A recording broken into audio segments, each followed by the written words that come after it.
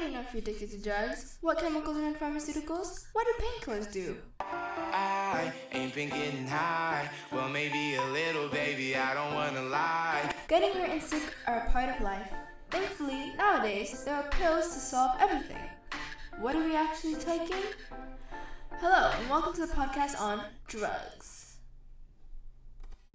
Okay. Pharmaceuticals is a better word. I'm Odanis Almonte. I'm Mackenzie Fabian. I'm Clea Hercules. I'm Harry Hu. I'm Avion Joseph. I'm Ainsley Michelson. I'm Janaya Odi. I'm Esther Alojo. I'm Nathaniel Padilla. I'm Jiyao Win. I'm Will Johnson, and this is Access Science. Hello, and welcome to our podcast on pharmaceuticals. I'm here with Dr. Dax. Dr. Dax, can you introduce yourself and what you do? Certainly. My name is Scott Dax. I am a Chief Scientific Officer of a company called Cercite Therapeutics. We're developing non-opioids to treat pain. My background is a PhD in chemistry as well as being a National Institutes of Health postdoctoral fellow. I started my career at Hoffman La Roche, also worked at DuPont, Merck, and Johnson & Johnson, where I led a pain research team for 12 years. And now I am working to develop that science into new drugs that treat pain, as I mentioned. Okay, cool. So this podcast is going to be a bit on teaching people about more knowledge on what they are and just dive into stuff like that. So my first question is, define pharmaceuticals in your own words. Yeah, so pharmaceuticals are typically small molecules or large biologics that are given to people to try to treat a disease or disorder. However, pharmaceuticals can encompass more than prescription drugs or over-the-counter drugs. As we know, pharmaceuticals can also encompass diagnostics. So these are tools to try to understand at what stage an illness or disease has progressed to. And pharmaceuticals can also include things like devices. Is it different than the standard drug or opioid? Is there a fine line between pharmaceuticals and that? So opioids are one class of painkillers, as you know. There are therapeutics across many areas of medicine, as you well know. Painkillers and the treatment of pain has been particularly difficult because of the subjective nature of pain. So one person experiences pain much differently than the next. There's also an emotional component to pain. That makes it especially challenging to understand and to treat. Why do doctors prescribe pharmaceuticals? Sure. Doctors prescribe pharmaceuticals, again, to try to treat or cure disease or disorder. Oftentimes, it is a course of therapy that can lend itself to compliance by the patient. It's easy to swallow a pill. But the best treatments are actually combine not only therapeutic interventions, but as well as lifestyle changes or therapy. So let me give you an example. In the case of pain, not only should a person seek a doctor's advice regarding the treatment of his or her pain, there are other ways to try to lessen that pain, and things such as acupuncture, physical therapy, exercise, weight loss, dietary restrictions often work to lessen the pain. So there should be a very comprehensive approach when someone is suffering from pain, in my opinion. Okay. So you'd say that painkillers and other pharmaceuticals are given as an easier way to treat the illness? Yes. So typically, drugs are given by physicians. As you know, they'll write out a prescription, and this has served us well for a long time. You probably are aware that, for example, some of the most remarkable progress has been made in treating infectious diseases. 100 years ago, people would die in their 40s and 50s due to an infectious disease. We now know that people live well into their 80s and 90s and even longer. So pharmaceuticals, the use of drugs, as people put it, has served society well and will continue to serve society well. There's been a lot of tremendous breakthroughs in cancer research, you probably heard. So this is a very active area in medicine today and will be in the future. All right, thank you. Do you know what type of chemicals are in painkillers? Yes, that's a great question. There are a number of different ways to treat pain. Some of the ways I'm sure you're familiar with and have heard quite a bit. So opioids are a very large class of painkillers. They work by essentially blunting or stopping the transmission of the pain signal, actually coming from your brain back to your periphery. They are very effective in treating severe pain. However, as we know, there's a lot of side effects associated with opioids, in particular respiratory depression, nausea, vomiting, constipation, and addiction. There are other classes of pain therapeutics as well, though. For example, there are ion channel blockers, which essentially numb the nerves, and I'm sure you've had some form of these. For example, when people go to a dentist and they get something like Novocaine, that's essentially kind of a crude ion channel blocker. There's also over-the-counter drugs that people take very frequently that fall into the category of anti-inflammatory drugs, and these are things like aspirin, acetaminophen, which is sold as Tylenol, ibuprofen, which is sold as Advil. So those are really the main classes of pain therapeutics. There are some others, but those are really the top three when people think of how they might want to treat their pain.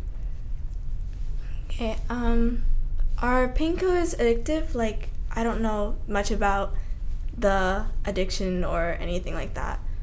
Sure. So really any drug that gets into the brain, that penetrates into the brain, has the potential to change the chemistry within the brain, and that can lead to addiction. There's also a psychological component that when a person experiences relief from that pain, that reinforces a behavior. So the real challenge with drugs such as opioids is that they do penetrate into the brain. In fact, they need to penetrate into the brain to work. And they can stimulate or activate what we refer to as reward centers in the brain. And so this will make a person crave or desire an opioid. And when you couple that with, say, a behavior in which opioids are abused, maybe a person takes more pills than they should or takes them more frequently, this can actually lead to changes in the way the nerve cells communicate with each other in the brain, and this leads to addiction. Do you believe that painkillers are good or bad? Because on one hand, there is the possibility of being addicted to it, and on the other hand, it provide like a convenient way to treat pain. That's a very good question. That's really what's at the crux of the matter. Certainly, we need to have therapeutics that treat pain. If you think back to not too long ago, a couple hundred years ago, the use of opioids was not as common, and people would have various injuries and would have to suffer through horrendous pain.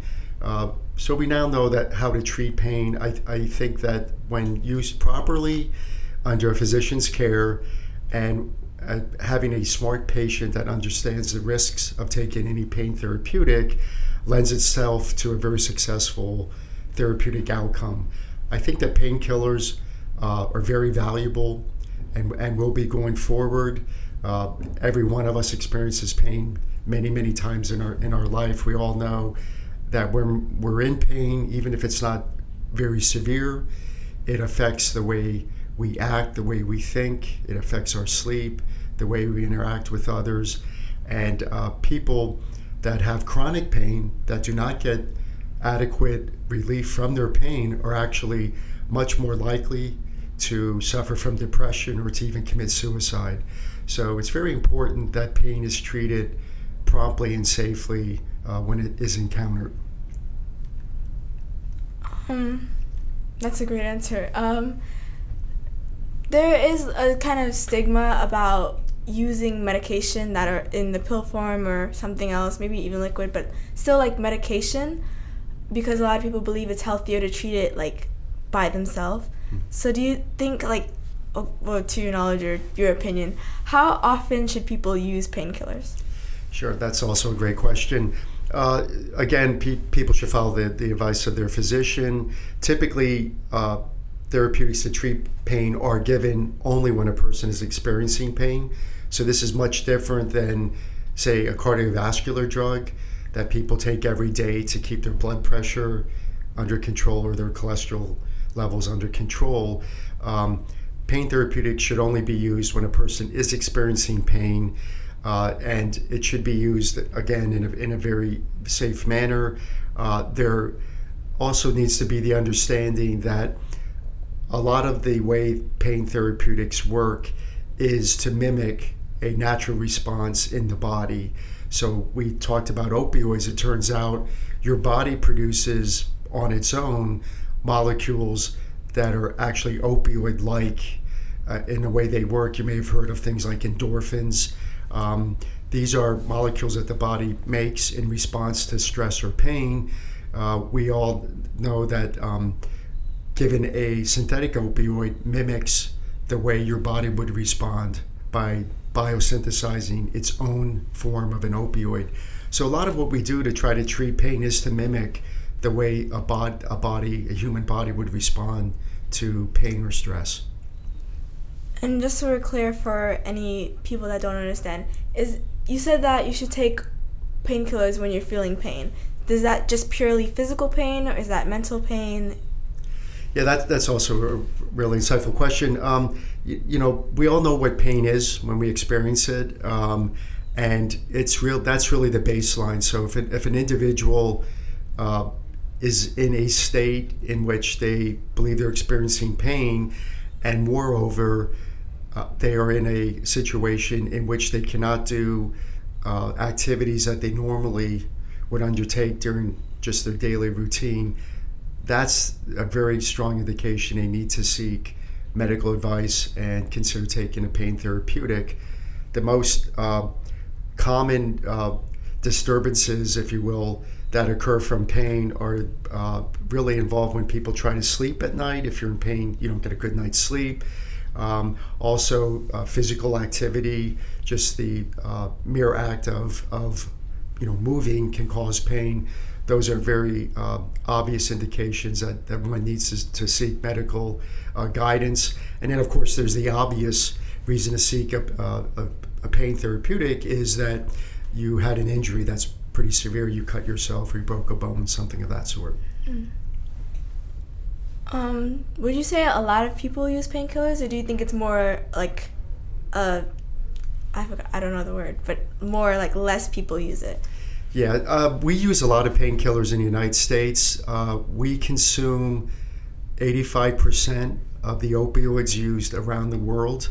So our population is a lot less than 85% of the world population. Americans expect to have their pain treated. We are accustomed to using opioids, and we do so readily. That's not necessarily a bad thing, again, if they're used safely, but that's really the reality of it. Did I miss your question? No, I think you got it. But that raises other questions, like around the world, do they have painkillers as much as we have access to it in the United States, or is it more an expensive drug to manufacture? So in many cases, people have access to the standard painkillers that we find in our homes, in our medicine cabinets, such as aspirin, acetaminophen, again, which is Tylenol, ibuprofen, which is Advil. And of course, people have been using opioids for thousands of years in an impure form, that coming from a poppy plant. People have been using marijuana for thousands of years. So people do have access to various pain therapeutics. However, to answer your question, a lot of third world country people do not have access to the refined pain therapeutics that we are used to getting, in a pill form or in a shot form, and that's unfortunate, and that's something that obviously people are trying to change and open up access for all to benefit from pain therapeutics. Is there anything important about painkillers or opioids in general that a lot of people don't know? So I think that people need to understand that opioids can be used safely. They do provide pain relief under conditions and under circumstances in which other classes of pain therapeutics do not work well. So people need to understand that. They also need to understand that it's quite simple to develop a problem when one is using opioids, and we really need to stop blaming a person when they become addicted or have an abuse problem with opioids. It's not their fault. Their brain gets rewired, and you hear stories where people like yourself suffer a knee injury playing field hockey, and their doctor gives them a script for Percocet or Vicodin, and they follow the directions and take the medication as they should. But as the therapy continues, they develop a craving for that drug, which then leads to all sorts of problems. It's not their fault. I think that's really the take-home message that we all have to understand. This opioid crisis that we are now in the midst of, that's killing up to 175 people a day in this country, is an unfortunate collection of events that we need to address proactively, and we should do that without pointing a finger at the person who's suffering from an addiction to opioids, in my opinion. Do you think you have any advice for any of those who are craving that happiness of the medication? Do they have any advice? Oh, yes. So certainly the advice would be to, again, seek some medical treatment. So there are a number of therapies out there that are known to successfully treat opioid addiction. And there are actually medications that are weak opioids that can be given to a person to slowly wean them off the addiction to opioids. There's also a lot of counseling and behavioral modification that also works well. If a person has a problem or believes they're abusing opioids or knows they're outright addicted to opioids, they really need to seek medical guidance. A program to treat opioid addiction is more than just administering a therapeutic. As you know, it has to be a comprehensive program that seeks to modify behaviors and also addresses the health of the individual as a whole beyond pain. As a child growing up in America, and this is my last question, as a child growing up in America, I am more likely to go seek medication in pill form if I get injured, like you said, playing soccer or something like that, while my parents are more likely to say, hey, try to treat yourself, get some tea, any of that. So how do you know whether or not you're addicted or you just... Sure. So I think that I think for some mild forms of pain, the temptation, and it's probably a good thing, is to not seek a drug. It's to try to work through the pain safely. There are topical creams sometimes that give us relief that are very safe because they act only locally, only at the site of injury. They do not get into the brain. Oftentimes, we'll take a very weak or mild analgesic or pain therapeutic like aspirin, Tylenol, and that will suffice. I think in terms of when it comes to injury or more severe pain, you really do need a pain therapeutic. As you mentioned, we really like to be treated by swallowing a pill. There are other ways to administer pain therapeutics, for example, directly into the muscle by way of a shot that provides very rapid relief and can be a very localized treatment. There could be an IV administration for very severe pain. So there are a number of ways to really administer pain therapeutics. But I think the bottom line, though, is when it comes to an injury or disease in which there's moderate to severe pain, almost every person will need a pain therapeutic, and that's okay because it can be used very safely again. So people are in pain, they should seek their doctor's advice. All right, thank you. Is there any note that you'd like to finish off on? No, just I've really enjoyed talking about this topic. My company, Cereside Therapeutics, actually has a non-opioid that's now in clinical development. So we are testing this new drug in people, and it acts through a different mechanism than all the drugs we talked about. So there are a lot of people, a lot of companies that understand the need for non-opioid therapeutics. There are a lot of people working very hard to provide those to patients, and our government has been very involved by making funds available so people can continue to do research on new ways to treat pain. So it's a very exciting time and a very bright future for people when it comes to the management and treatment of pain, looking forward just a few short years. So it's a great time to be doing research in the area, and I think that we'll be seeing some breakthroughs come to market in the short term. That's absolutely amazing. Well, thank you for coming here. That has been the podcast between Khalil Hercules and Dr. Dax. If you would like to say goodbye into the mic, you can. Oh, yep. Thank you again for the opportunity to speak about this topic. As you can tell, I'm very passionate about it, and it's great to be back at West Nottingham Academy. This is a wonderful facility and institution. I'm happy to be here, so thank you. Next time on Access Science. How does 3D printing help people at CHOP? I'm the lead engineer for this group. I do 3D printing for all of the needs of the hospital, including surgical planning, research, training, and education. How long have you been doing the RevRap project? Where do you see the future of 3D printing going?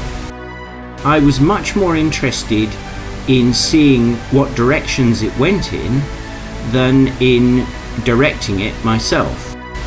That's actually a really cool start. That's not the answer I was expecting. Well, I've learned a lot in this time. Access Science is a production of the Principles of Science and Engineering class at West Nottingham Academy. Main theme composed by Ethan Collis. West Nottingham would like to thank Armstrong Cable for the generous donation of our podcasting equipment.